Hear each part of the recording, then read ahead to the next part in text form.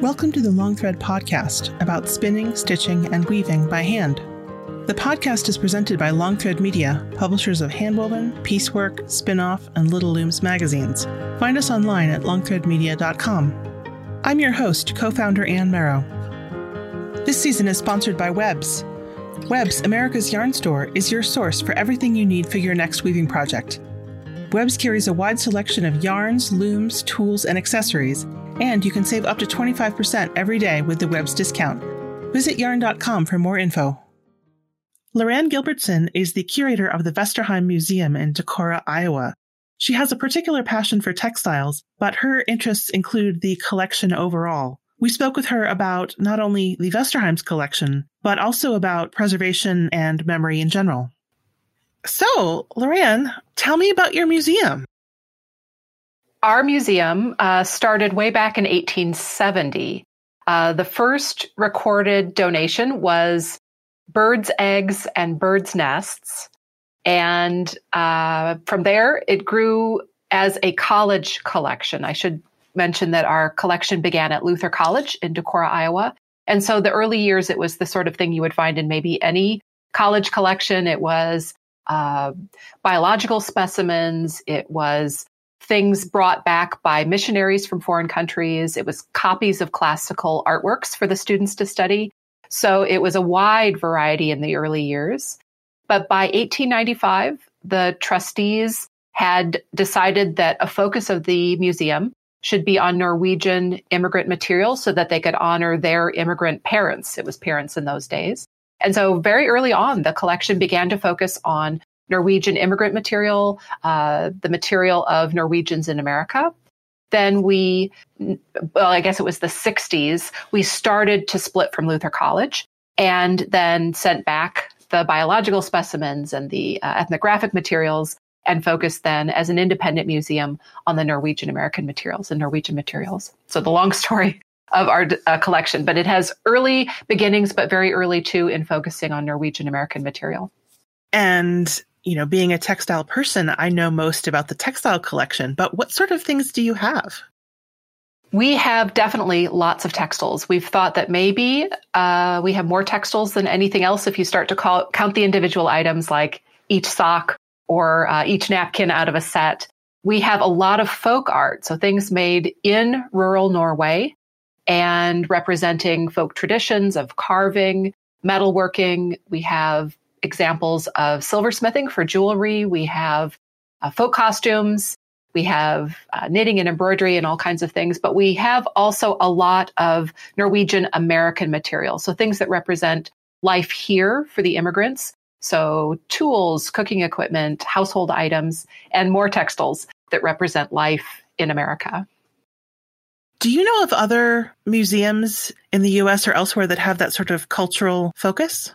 There are quite a few. There are a number of museums in the U.S. that have focused on the Americans with a certain ethnic background.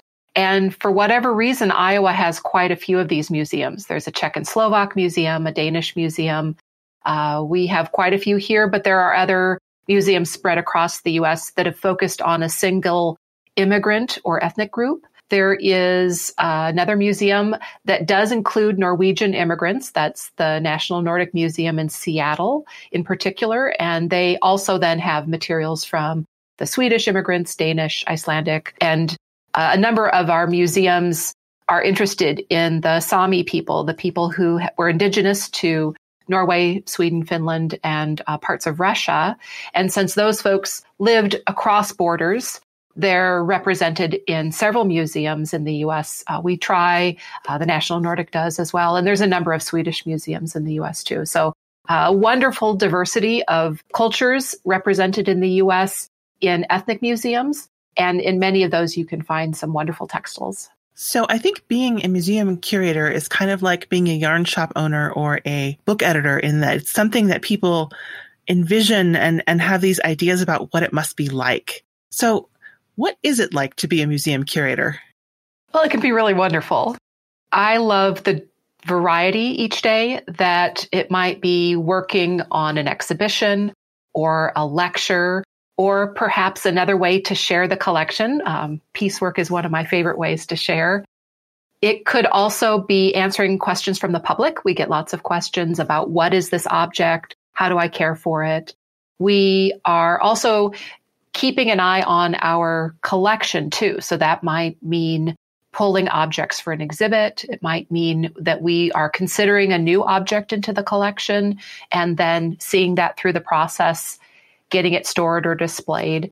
So it's quite a wide variety of things related to the objects themselves. I love especially the research, the opportunities I get to research the pieces, how they were used, how they were made, who used them. But at its root, our deep purpose is in preserving and sharing. So how to best keep these as resources for the public and researchers and craftspeople, and then how to share. And so I know that there's maybe a common perception that museums are trying to sort of squirrel away things, that they're just in some dusty room uncared for, but it's definitely not true. And what we really want is to share the pieces, to share their stories, hopefully that they can inform and inspire. And that's our deepest mission as a curator. So how do you decide what to take into the collection? We have people sometimes who call us and ask us if we will take something that they treasure from their family, and we're a media company, so I can't even imagine how that must be for you. And that's tough too. We want to save everything, frankly. So most museums have some sort of policy or guidelines or description that they use to start. And in our case, it's that we're interested in things that were brought from Norway with the immigrants. And we're interested in things that were made or used here that would represent life among the immigrants and for different generations, not just the ones who came, but then also Norwegian Americans. But that's a little bit on the vague side. So it is up to staff to make our best choices. One of the things that we consider is what kind of story can that object tell? Can we use it to tell stories of the decisions that immigrants made, what to take, what to leave behind? Can it tell us what life was like, or what people learned to do, or how they adapted? Certainly, the stories by themselves are interesting, but when we can also connect the human stories with an object, I think it becomes even more meaningful. So one of the things we consider is what kind of stories can this tell? What can it enlighten about history? We consider whether we've got other examples that are better, worse, how does that fit in? But it is really difficult because sometimes they're wonderful pieces, they're beautiful, or they've got great history, but we've already got 4 or 5. In the case of spinning wheels, I'll use that as an example. It seems that almost every female immigrant from a certain time period came with a spinning wheel. They had been accustomed to textile production in Norway and fully expected to do that here too. And so they brought a spinning wheel expecting to need to spin. Well, we have 80 spinning wheels. So when we're offered them today, it's hard to say no because each one's beautiful and it tells these important stories about textile production and migration of skills. But there is a point at which we just have to stop and say we can't take any more. And maybe we shouldn't even have all of the ones we do. But that's definitely a consideration, is can we care for this, preserve it, share its story, and so on. What's the range of spinning wheels that you have? Well, most of ours are from probably the 1800s to the very early 1900s. And many of them are the slanted table style. I'm not a spinner myself, so I may be not using quite the right terms, but I think is that the Saxony style it's often described as, with the slanted table. We also have a number that are the double table style, and just a few that are something else. I've been very interested in the history of technology, not only hand technology, but factory technology. And so one of the spinning wheels that I particularly like is one that was factory made in Norway, in a small community in southern Norway. And this factory would create the spinning wheels that then a Minnesota firm imported to make available to Norwegian immigrants and other Scandinavian immigrants who maybe hadn't brought one with them, or theirs was no longer functional. And so I think it's very fascinating that the immigrants not only had brought a lot of these wheels, but were using them enough here that they needed more. And so this small community in southern Norway had originally had lots of woodworkers in their shop, or maybe it's a family making a certain style of wheel. But over time, then it became more of a mass production, and some of those ended up in the US. So again, more stories. Interesting to think about what people wanted and needed and used here in America. One of the things that we see a lot in weaving is how many different weaving techniques come from Scandinavia. Some are Norwegian, some are Swedish. Tell me about your weaving collection. Oh, we have great examples of hand-woven textiles. And again, there's both examples brought from Norway and examples made here. In Norway, weaving was really a great art, but also a necessity. And so it would be very typical that a woman working in a farm home would be creating her bedding for her family, the clothing for her family. If the family was well off and they had servants, it was fairly typical that one of the conditions for your servants was that you provided a certain amount of fabric for them. And so women would be fairly active with textile production, linen, wool in particular, and women were responsible for the sheep. So raising the sheep as well as shearing them, spinning them, and so on. And there are many beautiful examples of hand-woven textiles. The ones that I think a lot of people are familiar with are the ones that would go on the beds, the coverlets. And these are colorful, there's wonderful patterns, and there's also a huge variety of weaving techniques, from very finely patterned coverlets that are done in a technique called krukbragd, or bound weave, to the ones that have the very large geometric motifs, and to some that were woven with short pieces of wool or yarn or even rabbit fur knotted in that could be used as an extra warm bed covering. So I think one of the things that's so wonderful about the Norwegian weaving tradition is it's so varied. And so people could become inspired by any number of aspects of this. It could be the weaving technique, it could be the patterns. And we see a lot of Norwegian Americans and other Americans taking inspiration and using some of these techniques, moving the tradition forward, adapting the designs, doing some really wonderfully creative things. Say it again, krukbragd. Krukbragd, Krukbragd. And bragd, the word on the end, means weave or technique. And kruk stands for crooked path. It's often translated as crooked path. So a lot of the motifs have little zigzags, little sort of even-sided crosses, little plus signs. And this is another example of how Americans and Norwegians today are expanding the technique. So the old coverlets have very densely patterned surfaces. They look very busy, and often you can stare at them for quite a while to kind of figure out what's really happening. It's so busy.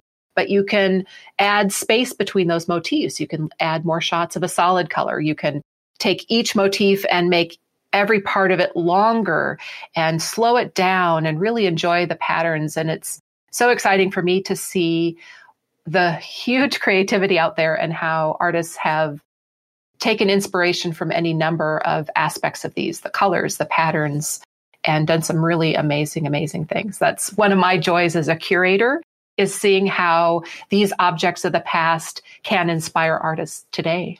There are so many words that I'm not sure if they're all Norwegian or some of them might be Swedish, but that I'm going to butcher. There's what you talked about with the knots. I would say rya. What's the... Mm-hmm. Ria is closer to the Norwegian one. Ria, yeah. Ria. There's what I would call hafdral and dukegang. Are those both Norwegian as well?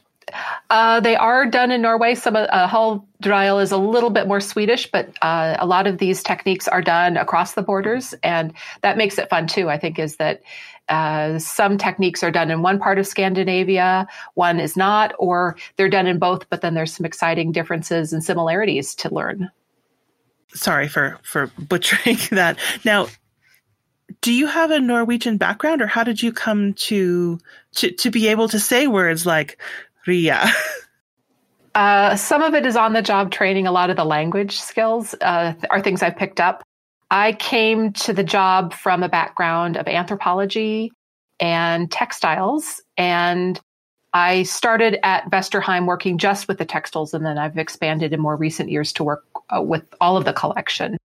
But I think that maybe my anthropology background helped in lots of ways, not just because we are a cultural museum, but I think in that idea of wanting to understand what textiles and objects have meant to the people who've made and used them. That it's not just this was used, but trying to understand why, and that there's often meaning behind that too. Is it because this was a well-seated cultural tradition? Is this because it was practical and new? What is the story behind this? People don't just do things. They often do things with a reason. And so that's been something that I've really enjoyed getting to know. And a lot of this has been on the job. I wasn't very familiar with Norwegian textiles before I came to Vesterheim. So a lot of this has been learned here, both through kind of a more concentrated, deliberate study, and certainly trying to absorb as much as I could. I had the huge luxury of overlapping with my predecessor for 10 months. And that doesn't usually happen at jobs, but because our museum was getting ready to move the textile collection to a new storage facility, it made sense to have some extra help. So Lila Nelson, who was textile curator here before me for many years, stayed on and we worked together. And it was so wonderful because we would be packing up objects and unpacking them. And as we would, she would just sort of talk about them. And she was already a teacher. She had been a teacher before she came into museum work, but she was a natural teacher too, that she just wanted to share these things. And I tried my best to absorb as much as I could and remember as much as I could. So that was a really, really wonderful opportunity for me to learn from her and to learn a lot more about the context for the objects and the techniques. And then since I've been here, I've tried to also learn more about the techniques. I think that even if I'm never going to be a good weaver, I can learn a lot by trying to weave these techniques, that you learn a whole different perspective and appreciation for them when you really see what happens when you try to weave, or when we know in terms of technology that this particular weave is complicated or is slow to set up. To actually do it brings a whole new understanding. And so that's been an interest of mine as well, as to at least sample some of these techniques to feel like I can really understand them. And you offer classes as well. We do. Vesterheim has been offering classes since the 60s, and it has been a wonderful addition because we can have the hands-on classes and offer experience with the collection too. So we try very often to offer classes that are some of the techniques or the objects from the collection, but then we bring the objects in and show the classes so that they can get a sense of their place in all of this. Plus, they can take inspiration from the colors and patterns and so on. And I love to get to be the one to show the collections to the students and the instructor, because I learn a lot too, again, about technique, or they're noticing other details or making comparisons to other cultural traditions. And so that's one of the great things about being a curator, is there are opportunities every day to learn something new. And that's another great joy of this job. Now, because you collect things that came over and then were made, what kind of differences do you see between them? I would imagine that the materials must be different, but how have they changed over time? Definitely there's some differences in materials. That in Norway at the time of mass immigration, starting in the very first immigrant ship was 1825, but we start to see increasing numbers at about the time of the U.S. Civil War. So when those Norwegians were leaving, the tradition in the countryside was really just primarily two fibers. It was wool and linen, and that they produced themselves. Many people had small plots of flax growing for linen. They raised sheep. And so one of the big differences is, as they came here, they had a greater access to other fibers, particularly cotton. So we see people weaving with a cotton warp and a wool weft. And yes, cotton came into Norway, but a little bit later and a little bit more slowly into the countryside. We see additions of color. So if we turn to embroidery, many people might be familiar with Hardanger embroidery, the cut work and drawn work embroidery with geometric motifs very often. Here, there were greater availabilities to fabrics and to embroidery threads. And so we see, instead of white on white only, we see yellow on white or We see multiple colors on white and additions of other needlework trim, bobbin lace or crocheted lace edging. So we see materials definitely, we see some colors, we see some combinations. And then we see some clear departures where the immigrants or the Norwegian Americans in later generations it's not that they've turned their back on the Norwegian traditions, it's they've more fully embraced the American styles. It was certainly a desire by many of the generations to be very American and to have American style clothing or American style bedding. So we see quilts adopted, but there's often these little overlaps and you are very intrigued by those. So the American stars on quilts, very popular motif, certainly similar to the 8-petal flower motif that's traditional to Norway. And so it's wonderful to think about some possible connections and explore some of those possible connections of having something that looked both American and a little bit traditional to your homeland. Because I suppose you could bring flax seeds, and certainly we had flax seeds here, but people probably didn't bring their sheep, or did they bring their sheep? I don't know if they actually brought their sheep, but they often raised sheep. And some of the early immigrants were more likely to raise sheep than the later immigrants or the later generations. And I think this is just that trend from self-sufficiency to a more broad market economy. But we do hear from diaries and letters of immigrants that maybe they kept a few sheep for fiber production, and you could certainly eat them too. That was very helpful. And then you would have a few horses and a few cows and a few pigs. And then later, as farming has changed, people tended to shift more fully to one type of livestock. But in the very early years, it was quite common to have a sheep or two just for the fiber production. What was it like for people when they first came over? You mentioned that it was in the 1800s and then somewhat around the Civil War. Are most of the people that you are collecting from based near Decorah, or is it all over the country? And what was life like for them when they came? We are a national museum, so we're interested in people who came to all over the United States. We tend to have the most material from Iowa and the Midwest, but we are definitely interested in the full range of immigrant stories. It depended on when you came and where. I can use just a few examples. This is from a family that came to Wisconsin. And some people might have heard of the son of this couple, Torsten Veblen, who was a well-known economist. But his parents came first to a part of Wisconsin not far from Milwaukee. They had used most of their money for the voyage. And so they really didn't have much cash when they got here. And so it was a struggle to get started. I should go back and say that this was the mid-1800s. And so they were trying to navigate a new language, new landscape, everything new. They didn't have a lot of cash. And they first settled in an area that was not particularly Scandinavian. And I think they had a little bit of trouble because there weren't some of those safety nets where maybe there would be people who had arrived earlier that could help you learn how to manage and how to navigate life. And so they had found themselves continuing to move further north and west in Wisconsin.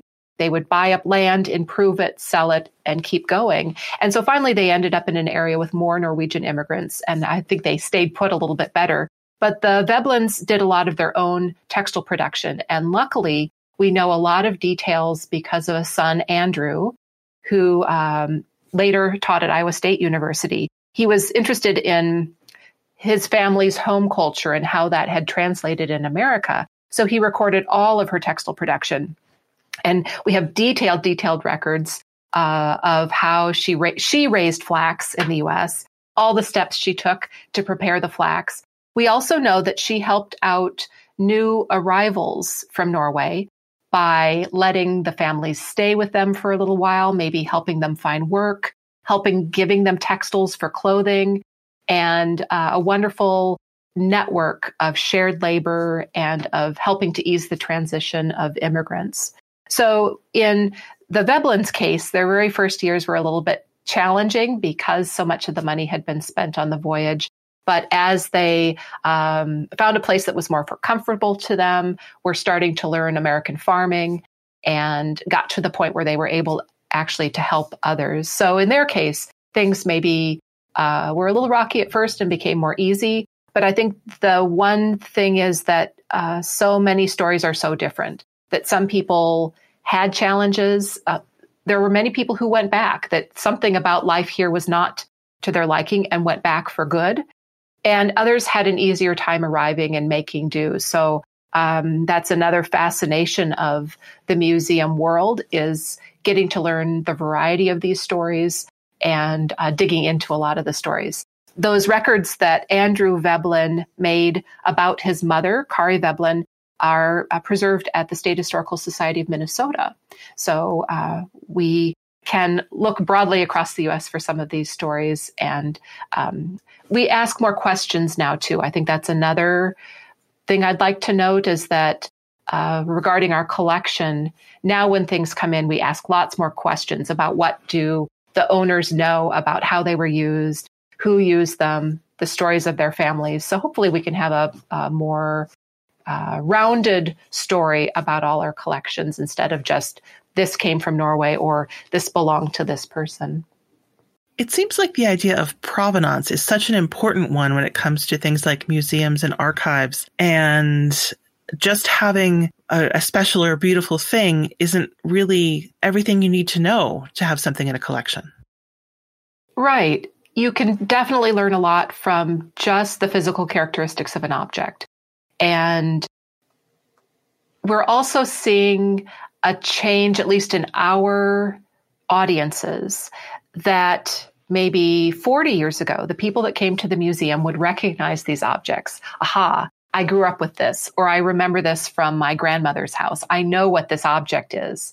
But of course, time has gone by, life has changed. And so now it's less about remembering and more about teaching. So teaching people, what is this object? How was it used? And that's where the provenance is so helpful, because we can better put it into a context for people.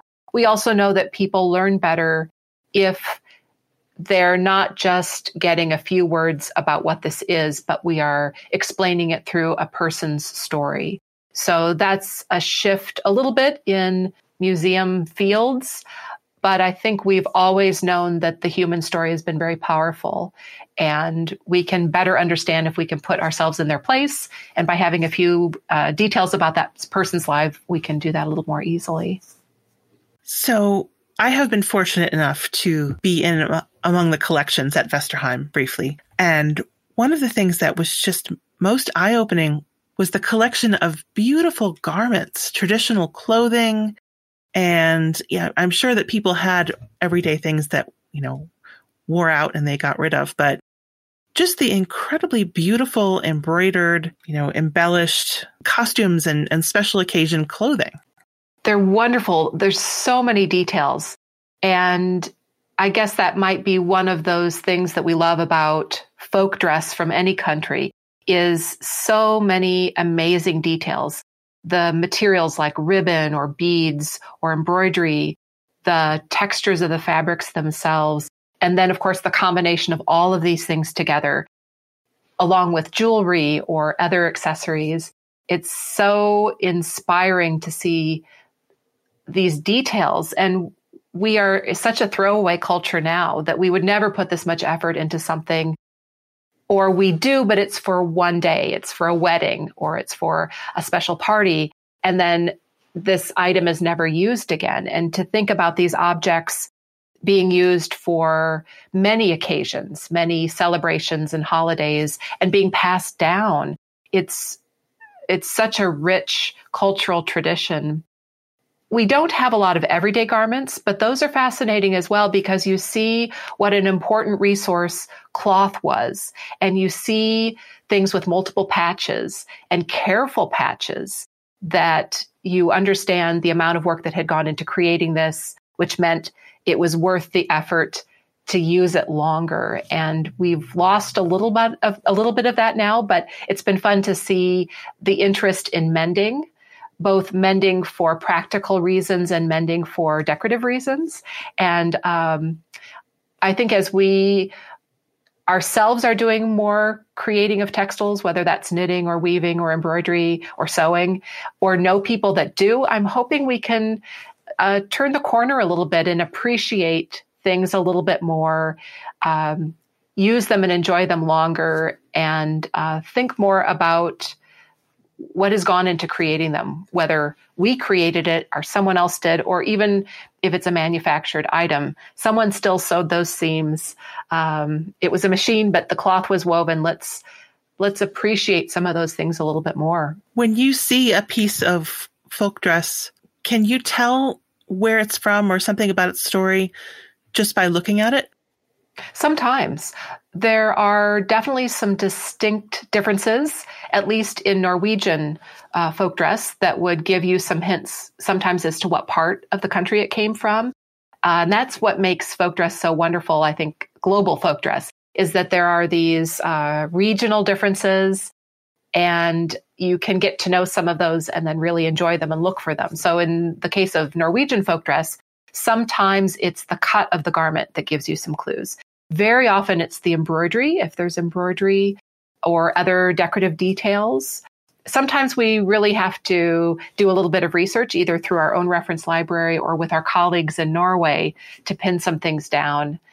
And that's been another delight of this job, I think, is getting to know some of the scholars in Norway and craftspeople in Norway, and to get to have a wonderful back and forth with them to learn about the pieces. They are just as interested to know what has ended up here as we are in understanding how these pieces came about or where they're from. So there's this, back to this learning opportunity idea again of learning about the pieces in our collection, but then also giving other scholars the opportunity to learn about them.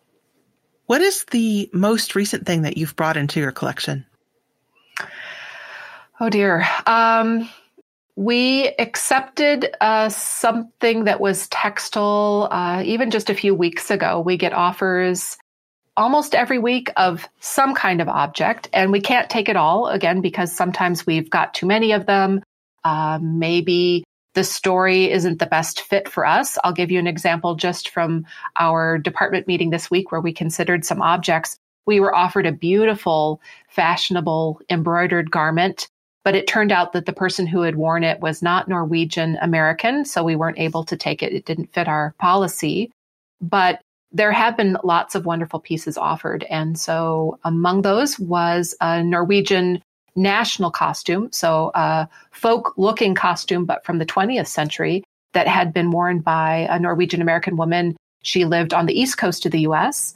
and was a regional style that we didn't already have represented. So we don't have as many opportunities to display full either folk dress from the past or folk costumes from the recent years, but at least it'll be available for researchers and we can look for opportunities to share that. And what is the oldest object? You mentioned what was the first thing to be taken into the collection, but in terms of when it was created, what is the oldest item that you have? Well, our oldest item is not a textile. It is actually a Viking sword. And normally we would not have a Viking era sword, but it was transferred to our collection from a museum in Norway. And it was sent at a time that several Norwegian museums put together gifts to our museum for an anniversary of the first immigrant ship. The very first ship full of Norwegian immigrants came in 1825. And in about 1925, there were great celebrations in the U.S. in honor of this centennial, and Norwegian museums got together, put together a gift of several extras and sent them here. And so the Viking sword that we have was sent as part of that gift of extras from Norwegian museums to celebrate 100 years of immigration to America. And our oldest textile, though, I think would probably be definitely 1600s. I think we have a few fabric fragments with history that suggests that they are that old. And then we also have a couple woven tapestries that are either late 1600s, early 1700s. Those are the ones that we're more sure about the dates. Well, it's interesting that you mentioned Viking item because the Vesterheim has a surprising amount of information about warp-weighted weaving, which is a tongue twister, but also something that I'm noticing interest in here and there. And it is not at all what we think about in terms of krukbrugd and other contemporary weaving. So how did you come to be a center for knowledge about warp-weighted weaving? Oh, that's a great question. A lot of this had to do with a connection with one particular weaver in Norway. And her name is Marta Klöve Juel. She lives not far from the city of Bergen. And she had done a registration project near her home area. And they were discovering some coverlets that had a cord at the top. And you could think of it as a third selvage. So the point at which the yarns go around and continue and don't just end. So usually we see the selvages on the sides of weavings, but these coverlets had a third selvage, in a sense, at the top. And so she was researching these, she was registering them in this community, and they realized that there was quite a tradition of these, and they had been woven on a warp-weighted loom. And except for a few pockets in Norway, it really wasn't known that this technology continued past the very, very early days in Norway. So it was an exciting discovery for that community. And Marta has been working to share the stories about these holdovers of technology. There have been several different pockets and came to our museum. We have one or two of these, came to study ours. We had her teach a class for Vesterheim visitors in Norway some years ago and just kept up this friendship. And Americans have been fascinated to learn this because of the linkages with other cultures and with other times, like the Viking times. So all of that came from a good friendship with Marta Klöve Juel in Norway. Marta has been also working with two other scholars, one in Iceland and one in Shetland, to understand the full breadth of this tradition in the northern Atlantic countries. And you're one of the few places I've found that carries that book, that recent book about warp-weighted weaving as well. Mm-hmm. That's a wonderful one because you get such a broad sense of the tradition. And I think, again, I keep talking about all these great things about being a curator. Another great thing is these opportunities to be presented with linkages through time and across cultures and through people. And it's so exciting to see and have the opportunity to be linked with this information and with people that you sometimes feel like you're the only one studying this topic, or you just don't know where you'll ever find the information. And suddenly these little linkages start up and you realize that the world isn't so big and scary. It's small, that there are people maybe not so far from you that have been researching this or trying this or know others. And it's great to very quickly get a sense of community and understanding about some of these older traditions and technologies. The first person I ever met who talked about it is Norman Kennedy, who is from Scotland and now lives in Vermont and just has such a passion for this. And I've been hoping that I can go and learn about it from him while he's still teaching it, because I think it's fairly intensive. Absolutely. And just because there's so much context and history behind some things that seem simple, and that's where we can dip our toes in a little bit, maybe a class, or maybe we've read an article or a book, and then it leads to learning a little bit more and a little bit more, and then those ripples of knowledge that can go out. And I learned so much from the people who come and study our collection, that they're interested in knowing about our piece, but they come here with this vast knowledge and experience. So I try to use my very best listening and absorbing skills to build this rich understanding of global textiles and global tradition. You mentioned a registration and a registering project. Can you tell me what that means? Sure. I know that Norway does a lot of these, and certainly there are projects in the U.S. Many people have heard about these projects through state quilt projects, but you look for opportunities to learn about and document things in private collections. And so perhaps you would put a call out for people to bring in a quilt that was made or used in your state, and you take a photograph, you find out what you can, record the dimensions, and then make that information available to researchers so that you don't ask people to give the objects. You want them to stay in families and be appreciated and enjoyed, but you make the information about the pieces available to researchers more widely.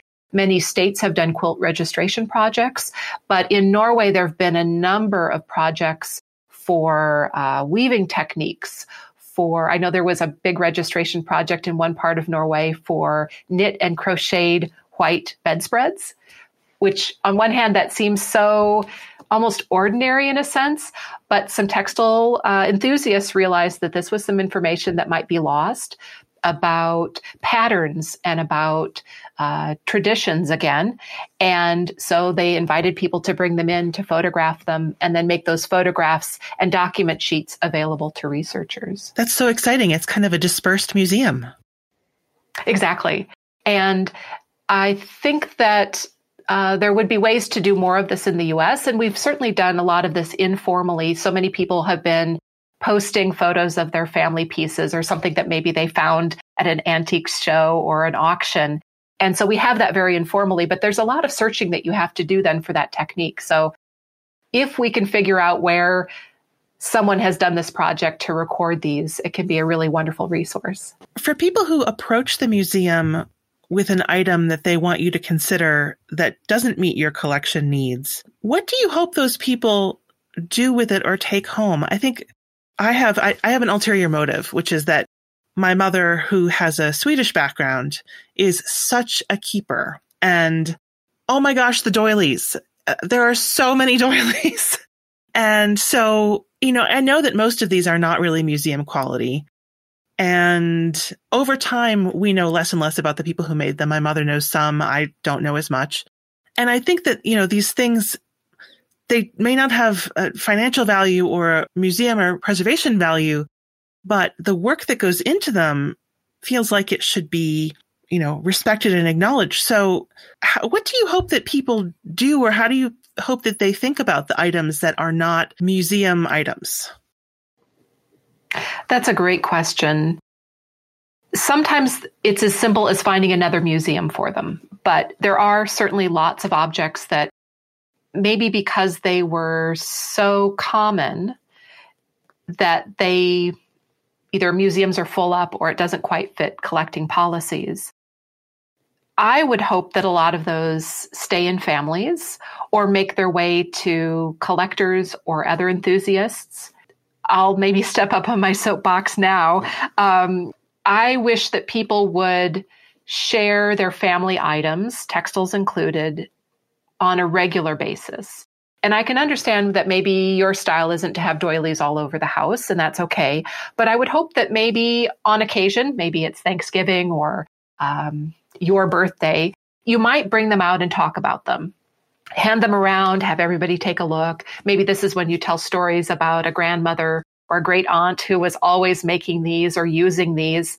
Because if you hear the stories and see them and hear the appreciation for them and why, I think that later generations, and not just younger generations, but also maybe kind of generations to the side, will gain a better appreciation and will want them and will want to enjoy them or to save them or to share them further.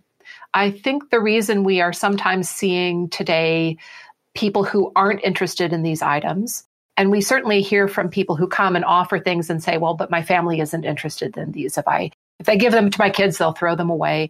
I think part of what has happened is that we've had this gap where the person who knows about these objects hasn't shared, maybe because they just assumed everybody knows or that everybody will appreciate that this is a family item. But I think unless you explain why and connect it with people and with stories and context, it can't really be appreciated. And that's what we're seeing, is that just knowing that something should be saved because it's old isn't quite a good enough reason, or saving it because other generations have saved it. I think we need to get to know the people, because even if we had never met a great grandmother, if we know that she was the one who made this and that she lived in this state, and this is the thing that brought her joy after her children had left home, or that her eyesight failed and this was the one thing that she could do to keep her hands busy, whatever the story might be, I think if we can share this, we will all appreciate objects better. And it gives our lives purpose too, to see our place in the bigger picture and in the world. So that would be my hope. Sorry, it's a long answer, is that we would be helping people connect to these objects. And it also goes with helping families understand their own history. And sometimes we have to get to a certain place in our own lives before we are really welcoming this kind of information. Sometimes that happens when our own children are a certain age, or we get to a certain age, and we start to think about our place in our family.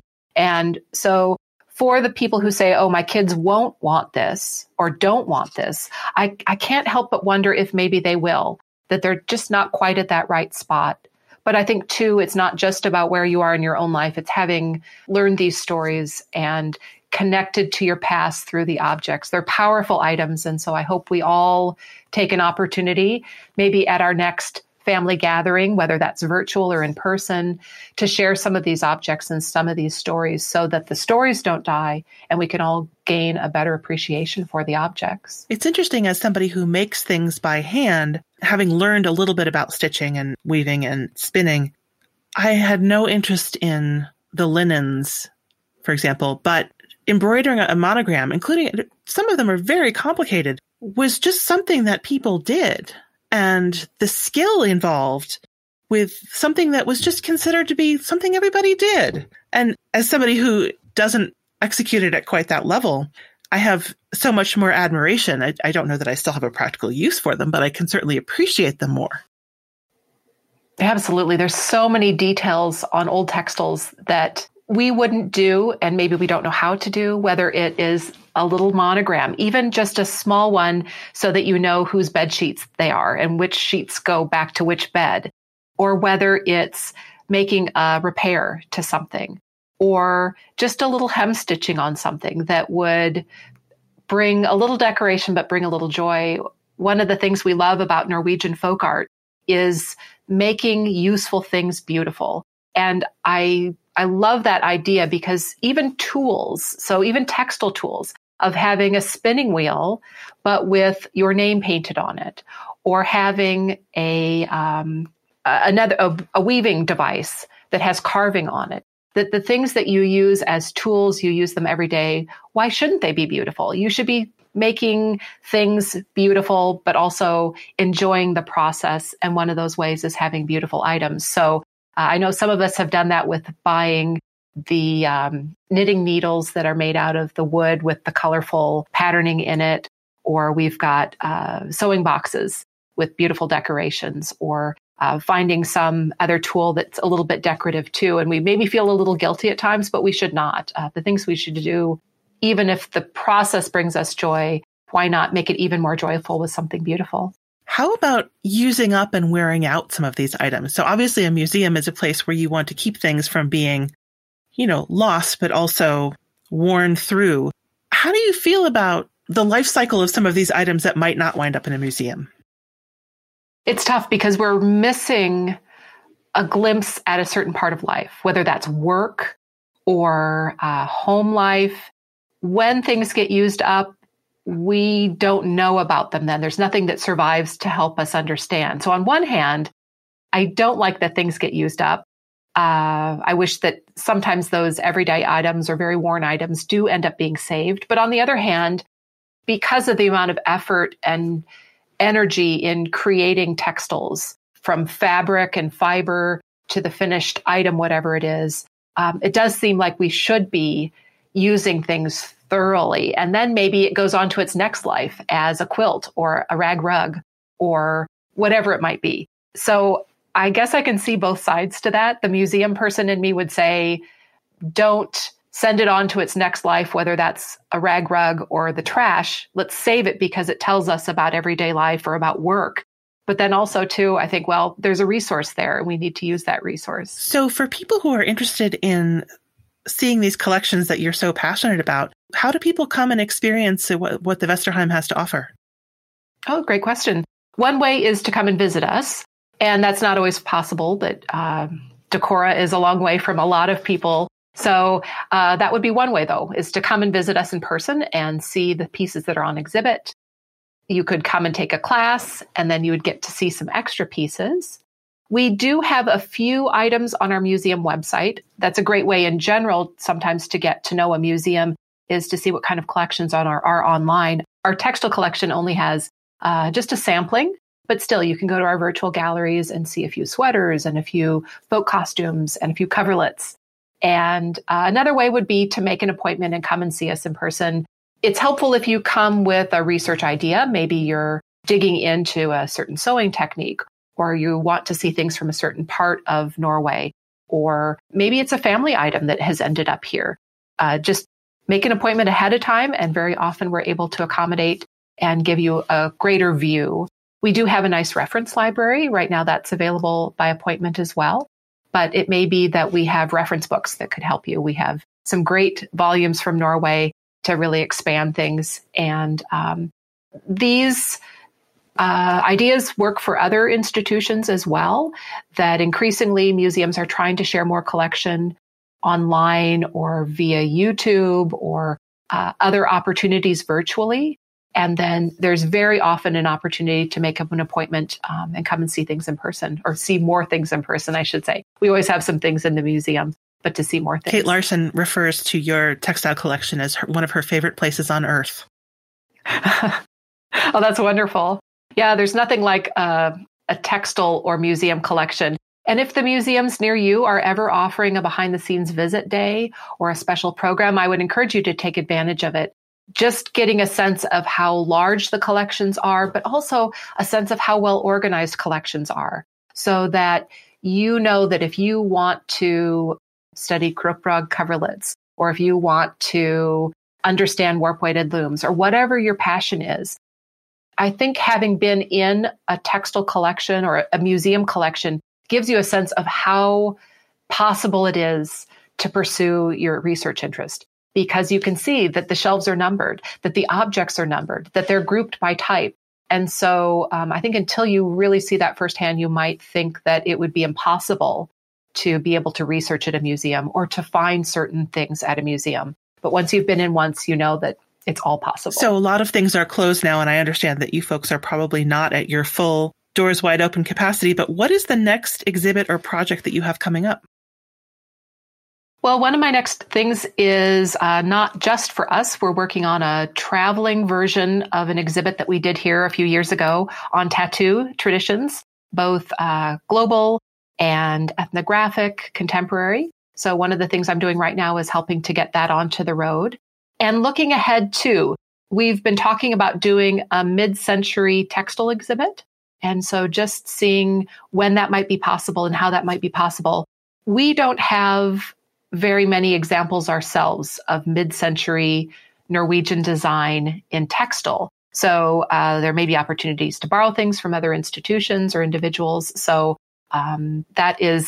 it's a little bit on the side, but that's something I've been thinking about. We did a mid-century enamel exhibit a few years ago, and that was such fun to connect with people of a variety of interests. Some of the people had received these items as wedding gifts back in the 50s and 60s. Other people were discovering this design right now and were truly passionate. And it was so much fun to have all of those people together and appreciating the same kind of object. So it'd be fun to do something like that with textiles, with weaving, with garments, printing.